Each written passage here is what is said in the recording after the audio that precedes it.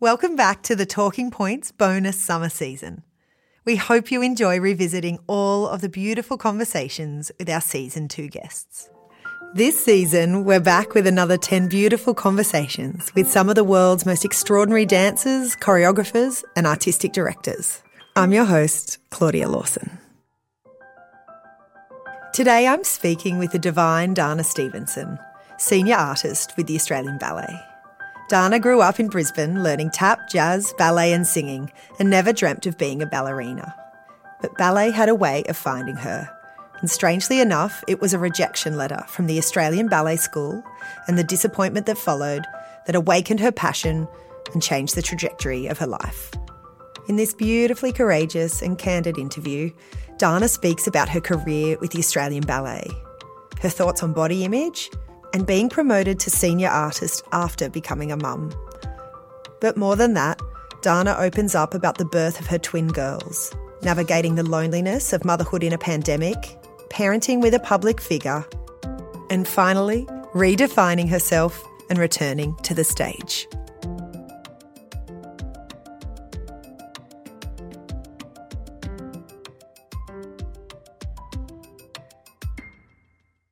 Welcome, Dana, to Talking Points. It is just so wonderful to have you here.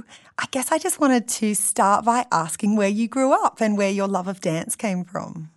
I grew up in Brisbane, so I am a Queensland girl, and I have always danced. It feels like it's always been a part of me, and I don't remember not dancing. I started official dance lessons when I was 3, and I guess that is, I know from my son that is kind of when you start to form maybe a memory, but I do just always remember being at dancing, and I was there a lot. I started at 3 and then it ramped up pretty quickly because I just took to it like a duck to water.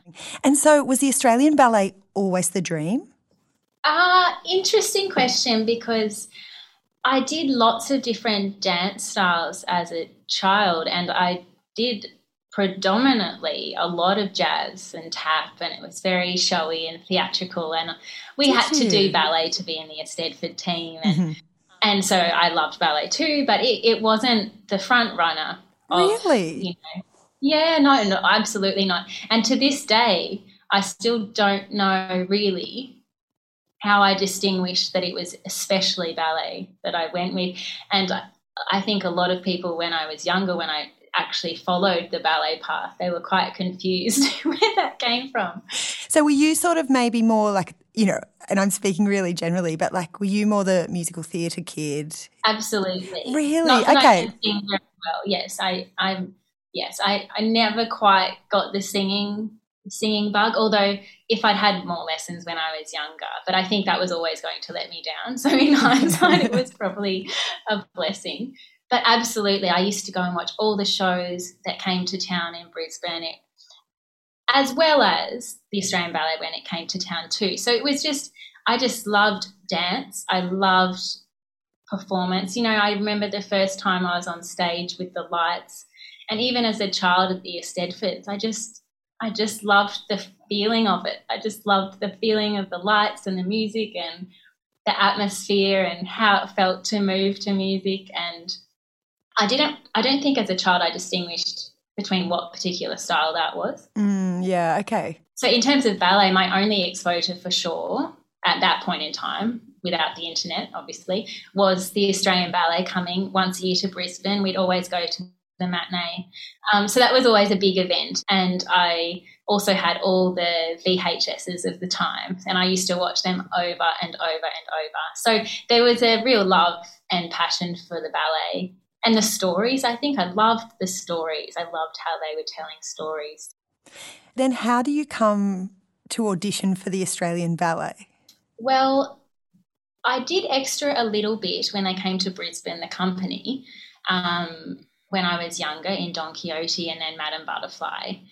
And so it was so exciting, meeting all the dancers and being backstage with them. And it was, I think I definitely got the buzz of that sort of ballet company even when I was younger. And then, and Brisbane at the time too felt quite separate from Melbourne and quite quite a bit behind, I must admit. Okay. I just assumed everyone was much better wherever they were. Yeah. Brisbane felt a bit detached from Sydney and Melbourne compared to what they probably do for students now. But when the Australian Ballet School came to Brisbane, they did a masterclass every year, and I think from probably about when I was 10 years old or so, maybe I went to that each year, and then I became an interstate associate at the time. There really wasn't that sort of company in each state. Sydney Dance Company was still in its infancy, even Queensland Ballet was still in its infancy, really. And so I think you're right, the Australian Ballet really felt like the centre of it. And because they were mostly based in Melbourne and toured, predominantly to Sydney when they travelled domestically, I can see how you would feel that separation. Yeah, and I didn't know, no one in my family had danced. I didn't have, anyone around me who was doing ballet at that level. I actually had to leave my dance school at the time, Davidia Lind Dance Centre, which is DLDC now. I had to leave that when I was 15 because they didn't have, I was even a bit younger, I had to start taking ballet classes somewhere else because they'd never had someone go past pre-elementary, I think it was, in the RED syllabus at the time. Wow. So I actually had to go find somewhere else to keep doing my exams. So then that was when I met some really very integral teachers for me at the time. Sandra Ashley was one and Mary Heath was another. And they, I think, got very much saw perhaps some potential in me, but more than anything helped me realise what the next kind of level of ballet was. I think I'd been quite fortunate that, I could work out what to do. They'd say do this and I'd give it a go, which is kind of standard for how I do most of my ballet still. But they really started to train me, if that makes sense. And then I guess the next steps just kind of happened in terms of auditioning for the actual Australian Ballet School. I didn't get in the first year at that time, the senior school was level 6, 7 and 8, and I didn't get in the first time. Right, okay. So that was a big disappointment for sure at the time. I remember reading that letter in the mail when it came, being so excited and then opening it and being devastated. Isn't that interesting? Do you think that was kind of the catalyst for actually this is what I want to do?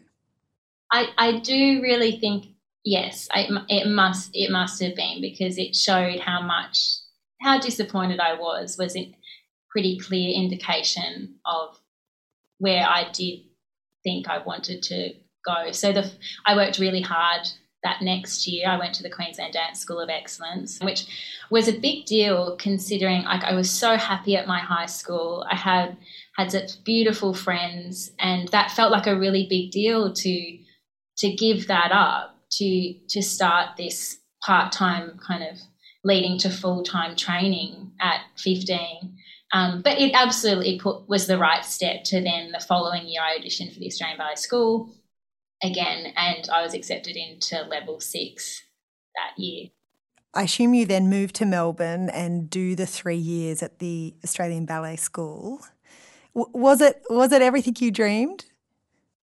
It was pretty overwhelming for sure. Again, coming from Brisbane, I'd only just started wearing ballet tights, I think, with my leotard, not that many years beforehand. It was too hot, Yep. I went to a jazz school, and it was, I'd noticed when I'd come down for those master classes or something. But the Melbourne girls, they were so together and their hair was so neat. And they had really pretty matching bows to their leotards and they had really pretty earrings in, and they were immaculate, and they just knew what they were doing. And I remember thinking, oh, goodness, yeah, this is the next level. And I was so excited, and I felt like it was absolutely where I wanted to be. But it felt like I had a lot to learn in like the bigger picture as well, being 16. I think of that now. I think of sending one of my children away interstate at 16, and that's a very daunting thought. Yeah. And I read that in your graduate year you then danced with the company, almost like, I suppose, a trial, which happens when, Yeah. dancers are injured or company dancers, are away or sick. And do you think that acted almost like an audition for you, like an advantage in a way? Oh, definitely yes. And I was so lucky. That was in my final year, so the level 8 year, which is a big year anyway in the school sense because you have more performing in that year yourself. Mm-hmm. And as is with this industry, injuries happen, people are sick, people are off, and the company were doing a program called Mr. B, which was a balancing program, which is obviously very heavy for the females. And a lot of dancers were injured. So they called, I think, 3 of us. It might have been all of us to start with, and the next day there was 3 of us in to learn symphony and C. And then the next night I was on for second and fourth movements. And, yeah, it was exciting, a bit nerve-wracking. At the same time, at that point in your training, you're so ready. Like this is everything you've worked for. And I must admit I'm very fortunate that under that sort of pressure I seemed to be able to cope. And it was absolutely the beginning of a longer term audition. I mean, how lucky not to just have a class, or not even for some. If I auditioned anywhere and only had to do bar, I wouldn't get a job anywhere. It's the worst part of me. It's the worst part of my dancing. I wouldn't get a job. So I was so lucky I actually got to do the part of the job that I find, the best, the most comfortable, which is the performing side of things. Those shows turned into the Sydney season. They took me to Sydney for that season. And I remember being in this tiny studio in the Sydney Opera House. It used to be called Studio 69. Fiona Tonkin, our principal ballet mistress, she came to me and she said, okay, because I was doing second and fourth movement pretty much every night, and she said, okay, we need you to learn third too. Mm-hmm. And so I learned third, and then one day she's like, we're going to run it all. So we went down to Studio 69 and she just put the music on after the first movement had finished, and she just pressed play at the start of second movement, and I just did the whole rest of the ballet. And she was like, good. And that, what amazing experience. That is the experience you need. But they must have seen something in you, because you don't get picked from the school unless they've noticed something. I think they noticed I was quick and reliable, and I could take on correction, I could take on detail. What I have especially learnt, and from that early time, was, you need to be reliable, you need to be versatile. If someone goes off and you can go on straight away, it doesn't matter how beautiful your jump or your arabesque is, like that skill is a skill to hone constantly throughout your career. And that skill to be able to jump in last minute has actually underpinned my entire career. So it started that way and it continued that way too. Yeah, so I was very lucky. And then I got to perform Graham Murphy's Swan Lake season, and then I did La Female Garde, and we went to Brisbane. So I wasn't at the school much. I had to go back and do my exams and my graduation performance, and then I fell in a heap at the end of the year. But I was very fortunate at the end of that David McAllister offered me a job for the company properly, my first year contract the next year. But not for a moment in that whole year did I think, oh, I'm going to get a job next year. Did you really? That's interesting to think. No, I was just very lucky to be having, like I said, such great experience, how much I learned in that year, but also for them to be able to see some qualities in me that you don't just see in a plie or a tendu in half a second glance at someone. Amazing. So I don't know if a lot of people know this about you, but obviously you've been with the company now, a really long time in terms of longevity of a ballerina and a dancer just in general. I think is it 17 years? Yeah, this is my 18th year. Oh, wow. Yeah. So in that middle section, when mostly you're in the corps de ballet, you actually spent much of your time battling a hypothyroid condition. And I just wondered if you wanted to speak a bit to that, just because I think when people look at the end of people's careers, they often don't realise that even though they're in the company, there's still hurdles to get through. Oh, absolutely. I'm the first person to be very honest about that and very honest about no trajectory is linear. And even someone who really seems to have been, there's people who join the company and the first day they're doing a principal role. Even those people that seem like it's just one straight line straight to the top, it's not. If that's a really public battle, or if it's a really internal private battle with their own self-doubt or something they're going through, no one's path is linear. And mine, of course, was not. And I was so fortunate to have that experience. I joined a company. But yeah, I think in hindsight, the pressure my body had been under at that particular age, I was eventually diagnosed with Hashimoto's thyroiditis, which is an autoimmune thyroid disease. And it took some time, and by some time I mean, 4 or 5 years, to actually have that properly diagnosed. So it started presenting with, I put on a lot of weight, for example, which is really obviously uncomfortable for a dancer. It's, it's a very public, visible thing. I put on 11 kilos in a year. So, and I'm not a big person. So that was a lot. And, this shouldn't be happening. This is my career now. I fought so hard for this. But the fatigue and lots of the other kind of symptoms. But, I was still doing 8 shows of Swan Lake a week. So if I went to a doctor, they were like, oh, well, you seem fine. And interesting. And, I was not fine, and my mind was not fine. And I'm obviously a bit stoic, and I can keep going, and ballet dancers can keep going. We just keep going all the time. So there was no question about how much I could get through. But it all felt like it was unraveling, and my body wasn't my own. And then, naturally the doubt really set in. And I thought, oh, my gosh, this career, I'm going to lose this career over, I don't even know why. And because at the time I didn't know why. And, the Australian Ballet is I think, quite advanced in terms of the ballet world with how they handle things with body image, and everyone was, supportive. And it's not unusual at that time when you join the company for people to feel like they go through another transition at that time, at that age. Yeah, it was so frustrating because, they'd say to me, we know you're talented and we know you could do some things, but, it's just not your time at the moment. Which is a very hard thing to hear at early 20s. As a young person, you're like, how can it be my time? I don't know what is happening here. And obviously being diagnosed eventually was really important. And, it took one doctor to say, oh, is there any one in your family? Do they take medication? And, oh, does it live in the fridge? I was like, I don't know. Does it live in the fridge? Oh, yeah, my dad takes something every morning. And they're like, oh, okay. And I asked him, and obviously it was thyroid medication. Turned out incredibly strong family history. And it really only got properly looked at.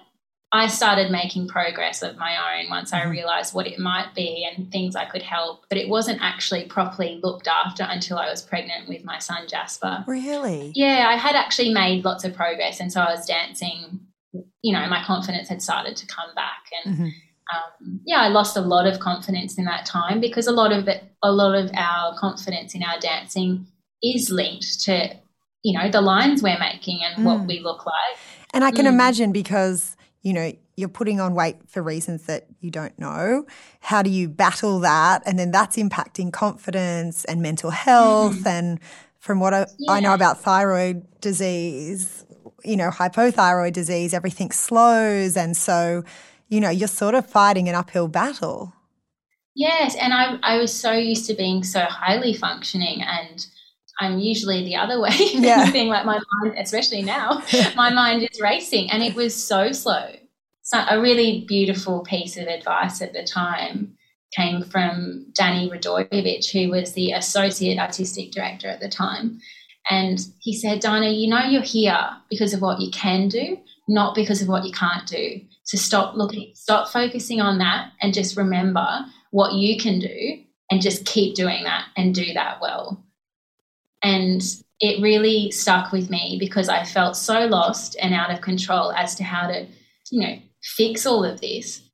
So it's interesting that you have talked about this with body image, and you touched upon that really this didn't completely rectify itself until your pregnancy with your son Jasper. So I suppose that leads on to your journey to becoming a mum while you've remained a professional dancer. I mean, in my research, I think you are the only professional dancer worldwide to have returned to the stage in classical ballet, having had 3 children. Yeah, I'm not sure about that. I think there is one principal in New York City Ballet who has also had twins, and she has a toddler, but I don't know of anyone else. But I'm also not the greatest at knowing these things. But yes. So maybe 2 of you across the globe. I mean, it's pretty rare. Yeah, look, even someone said to me this morning who I haven't seen in a while, oh my gosh, so like 3 children. And I said, yeah, I do. I said, I still don't really, I can't really process that because I feel like I'm 16 and I don't know really. Of course, I know, all these years and how, everything followed after each other. But I think in ballet you feel so young at heart that, it takes a real step back to look at what's happened and what you've achieved and what you've been able to be capable of across those years. But I had Jasper when he's 6 now, my beautiful boy. And I had him when I was 30. So, which is quite young in some people's version of having babies in ballet. I find this quite an interesting area of our industry, very interesting, because obviously females are really important in ballet. It's not an industry where you can just not have females, and females of huge experience, and having dancers in their 30s in a company is like all that investment in them. And I'm not just at all speaking for myself here. I'm speaking holistically across. This is not about me. But, that is the investment that the companies put into you and that the dancers have, put into themselves. And that's where it starts to come out in their 30s. And that's when women are like, oh, I really should think about having babies, or maybe I won't, this is like, this is my prime time. I'm just going to wait a bit longer, or, not in the right life situation, or all these things. But I was very fortunate with Jasper at the time. I was ready to take a little bit of a step back. I was ready to become a mum, and I was very lucky to be able to have him. Were you nervous that, one, obviously there's nerves that come with becoming a first-time mum, but also from the perspective of your body has been your livelihood? Yeah, I wasn't nervous about that. Yeah, I was ready for it to not be about me anymore. And interestingly enough, I had a similar real moment of that same clarity before I became pregnant with the twins. And it was just, I'd done before I had Jasper, and I had done some really good work. And like I said, my body was starting to get back, and I'd found my feet a bit more, and so I'd had some great opportunities at that point. And I'd just been promoted to soloist, I think, as well. Again, I got promoted to soloist after Stephen Baines was doing a new Swan Lake, and I was 4th cast for the Duchess, and I think all 3 casts went off or something like that. And like classic, this is my career. And classic, he was like, I need you to go on opening night for the Duchess. And I was like, oh, great, okay. And so I did it, and I got promoted the next day to soloist. So I think that felt like such a massive achievement. Like imagine being a soloist in a national ballet company. It's like that was just a huge moment. So I felt like, other than like I obviously could have done more, but I felt like that was such a big achievement. I had so many great opportunities, but it was also time to think about my future and our family at that time. And so I wasn't nervous about, how my body would be, or I left it very open whether I'd come back or not, because I think it's such a transformative experience. You can't possibly know. You can't, like, especially as a first timer, but even after every child, it's different. So I was just very comfortable, like very happy, very content with what I'd achieved at that point. But it was important for me to, have a child. So I wasn't nervous. And then it was quite soon after I had him, really like about 4 months. I just didn't even think about it much. But I knew in myself, I was like, no, I've still got dancing in me. I think I can do this. And, you know, I say it like it was that simple, like, oh, just go back to ballet. But, you know, the logistics are huge, and that was with one child at the time. But I had a staggered return, and interestingly, again, the company was touring overseas. I think they were going to London, and the regional tour is happening. So David McAllister, the director at the time, he said to me, because I just said, I'd like to try and come back. And he's like, actually, Giselle's going on the regional tour in July. You know, would you like to do that? It's like, would I like to dance Giselle? Yes. Okay. I don't think anyone could ever, like, be anything but, like, ecstatic about that. So I was obviously quite buoyed by the fact that I had this incredible role that I wouldn't get the opportunity to dance on the main stage. So I had a role to come back to. So it was quite clear. And what a confidence boost. Interestingly, yeah, it was. And, you know, I was very fortunate with David, especially, you know, he stuck by me through those really yucky years, and, you know, I really respect him for that. And, you know, I'm sure for our staff it's not nice to see people going through these phases, and, you know, they're human themselves, so they naturally have had those phases, probably too, of different points in their life. But he stuck by me through those years, and he said, you know, I think you'll actually be a really beautiful Giselle. And, you know, a lot of people would never cast me in that role. But inside myself, I was like, I'm a new mum. It was like the best role to do at that time because, you know, depending how you play Giselle, but, you know, I was becoming a new person, and I like finding my feet again. I was very vulnerable. I'd gone through this massive experience. And obviously in the character of Giselle and the story, like the forgiveness, the compassion, all of these amazing qualities that just blossom when you become a mother.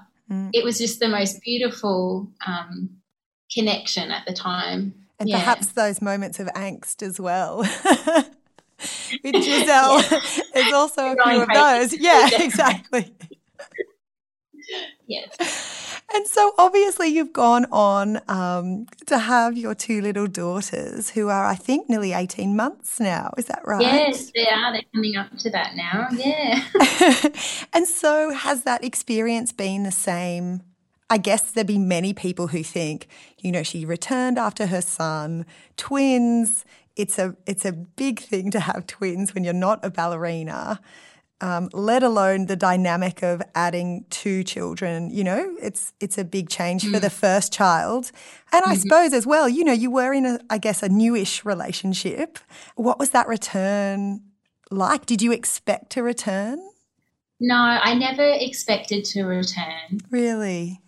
Yeah, no, not at all. This is just what I call my bonus chapter. Wow. Like, you know, at the end of like a little book when you were younger, those little books, and they give you like a tester of the next book. That's what the end of last year felt like. And now I'm in a new book, but I don't know where it goes. That's what this feels like at the moment. No, I never expected to return. That sounds so final, and it wasn't a direct decision, okay, I'm retiring. But, you know, life leads in certain ways. And before I was pregnant with the girls, I was having an amazing time dancing, and I'd been really, I must say, the only reason I was able to have a career after having Jasper was because of a beautiful nanny who we had, who's a dear friend now, and also my mum. My mum has enabled me to have my career. I mean, she was there taking me to dance class my whole childhood. She was sewing sequins on the socks, you know, and she looked after Jasper in Sydney seasons, which are really long, 2-month-long seasons on tour. I want it to be, you know, to be said that I didn't just go back to work after Jasper. I was able to do that because I was so lucky to have people who supported me in doing that. It is actually just vital in this career. You don't just go back to ballet and it's, you know, a walk in the park. So I knew that. And when I found out we were pregnant with twins, it was okay. Like, I didn't even know what twins are like, but I just knew this is the next level. This is a different scenario. So I knew where my last shows would kind of lie in that early pregnancy stage, and I was hoping to get through. This was pre-COVID, just before it all started. Yes, and okay. I was hoping to get through the Melbourne Vault season, which was the contemporary triple bill. And I was so sick, actually, with the girls. Really? Which is quite common with twins. I was so sick and so tired. And I told David, a bit earlier, which, again, it's like it's not like you can just sit at your desk and feel a bit sorry for yourself or take sick days. You're out in front of people in a leotard. Being pregnant in a ballet company is no walk in the park. People notice things. You sneak off to the bathroom once and, the chat starts. It's a bit more public than you'd like. And it's a really nerve-wracking time because nothing is a given. No pregnancy is without its worry. I was very worried with the twins, actually. Okay. And so all of that combined, I was like, I'm going to enjoy these last shows of Vault. When I told David I was pregnant with twins, he squealed. He was so excited. And I said, I really hope I can make it to Vault. If I can't, I'm sorry. He's like, you come in whenever you need. If you just can't, just come in. I said, I know it'll stuff the casting and, you'll have to find someone else and all of that. But he's like, it's all right, you just keep going. My obstetrician was happy for me to keep going because I thought initially I was like, okay, I won't be able to do anything. And he said, no, I just want you to keep doing what you're doing. Wow. I was like, do you know what I do? And it was a pretty heavy season as well. But, I was so glad I could get to them because they were we only had 3 shows and then COVID shut everything down. Oh, of course. It was, so unusual and uncanny because I knew they were my last shows, but they were actually the Australian Ballet's last shows in Melbourne until... Just recently, 2 years. Just recently. Yeah. So I didn't actually miss any state theatre shows and I carried twins for 9 months and had them, and then I was back the other night and everyone said, oh, you didn't miss anything. My goodness. Was there a pressure that came with being in a more public relationship? You mentioned that kind of Instagram glossy, and we all see it, that motherhood, and it's all going, cupcakes and rainbows. But did that add pressure, do you think?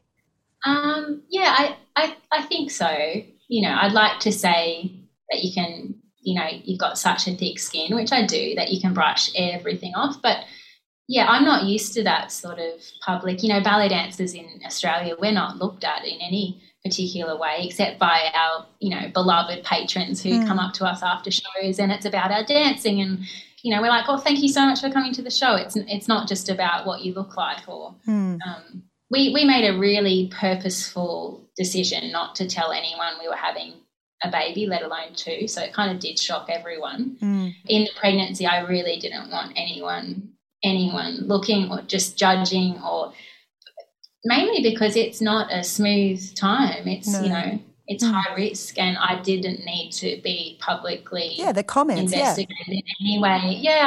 That was so important to us, and we like our privacy. But I said to him not that long ago, I was like, I do really feel for you when the girls are going through those terrible 2s and they're having tantrums and everyone's looking at you. Like I had that with my son, but no one knows who I am, and people still don't know who I am. But if people have a certain idea on what you might be like and your kids are having a tantrum, no one's good at that. You just evacuate the building. So there's an expectation that Wiggles can deal with 2-year-old tantrums really well. Yeah. I don't know. So what changed to make you go back? Well, I must say to start with, fortunately I had a position to go back to. I don't want that to be lost on anyone. My position was held, and quite unusually, I didn't have the drive or determination to get back. I mean, my girls weren't sleeping through the night until quite late, and even still they were waking up so much more than what my son ever did. And so to do this job, you can run on a little bit of empty, but it's so physical and it demands so much of you that I just couldn't imagine being able to do this job at the same time as being so sleep deprived that you can't even leave the house. That effect on your life is just so instant and so immediate and really hard to explain that you just don't go anywhere, you don't do anything, and you can't do anything. And with my son as well, like trying to have time with him, there was no room for thinking about going back to work. It was actually like really early on, my maternal child health nurse, who was a huge, I will say, saviour to me, because she picked up my postnatal depression so early on and red flagged me and channeled me into the right directions, because she could just see I was struggling so much. We were interstate all the time. Jasper was in another state, no family support. And she just said, Dana, you've been a ballet dancer your whole life. Like, you're so driven and so highly functioning. And with twins, you have so little control over anything. And so she put me in the right directions in terms of care and support. And one of her questions early on was, so how are we going to get you back to work? And I said, excuse me? And she's like, how are we going to get you back to work? I was like, I just don't even, I don't know how I'm going to walk home now. I could barely walk. I collapsed several times. It was so full on. I was breastfeeding the girls. I think, though, in hindsight, I can see that she could see that eventually at some point I would need to go back to dance to be me again, or to find me again. I had to kind of put a version of me back together, and no one saw me pregnant at work either. That's another thing, because after our shows finished, after the COVID stopped it, right in that March, no one saw me. So the pregnancy, like, no one saw that. And then they didn't see the babies. No one had met the babies. And then I just turned up one day, 7 months after they were born. And they're like, Dana. And I was like, I just don't even know what to say. And tell me if I've got the timing wrong, but in that time, your only artistic director, your first, job was given to you by David McAllister. He had then departed, and the company had changed hands. So a new artistic director, David Horberg. Is that the timing that David Horberg was now the new artist? So, it's not like returning to, that really familiar, this is the way the company runs. No, it wasn't like putting on a pair of slippers. And, as we said before, I've been here a few years and I forget that sometimes, but it wasn't like stepping back into just that cozy jumper and, hi everyone, nice to see you. It was, this is different and it's a new era, and what will people think of me, and, what will David think of me, and how can, I don't even know what to ask for. But, he was so open, and we sat down. And I think I said something like that, like, this is the first time I've left the house. And, other than a pram walk. And it's like, that's okay. He's like, let's just start. He's like, so tell me what you're feeling. I was like, I don't even know, but I think I want to try. He's like, great. I was like, I don't know what I want to try for. He's like, that's okay. We don't need to do that. He's like, just baby steps. Just start. Wow. And that was totally the right direction. And so it just started very basic, and it felt really foreign and uncomfortable, and I couldn't engage in the social side of things, even though I desperately wanted to, because I missed that so much. I missed being around my friends and seeing them do amazing things, and what a privilege every day.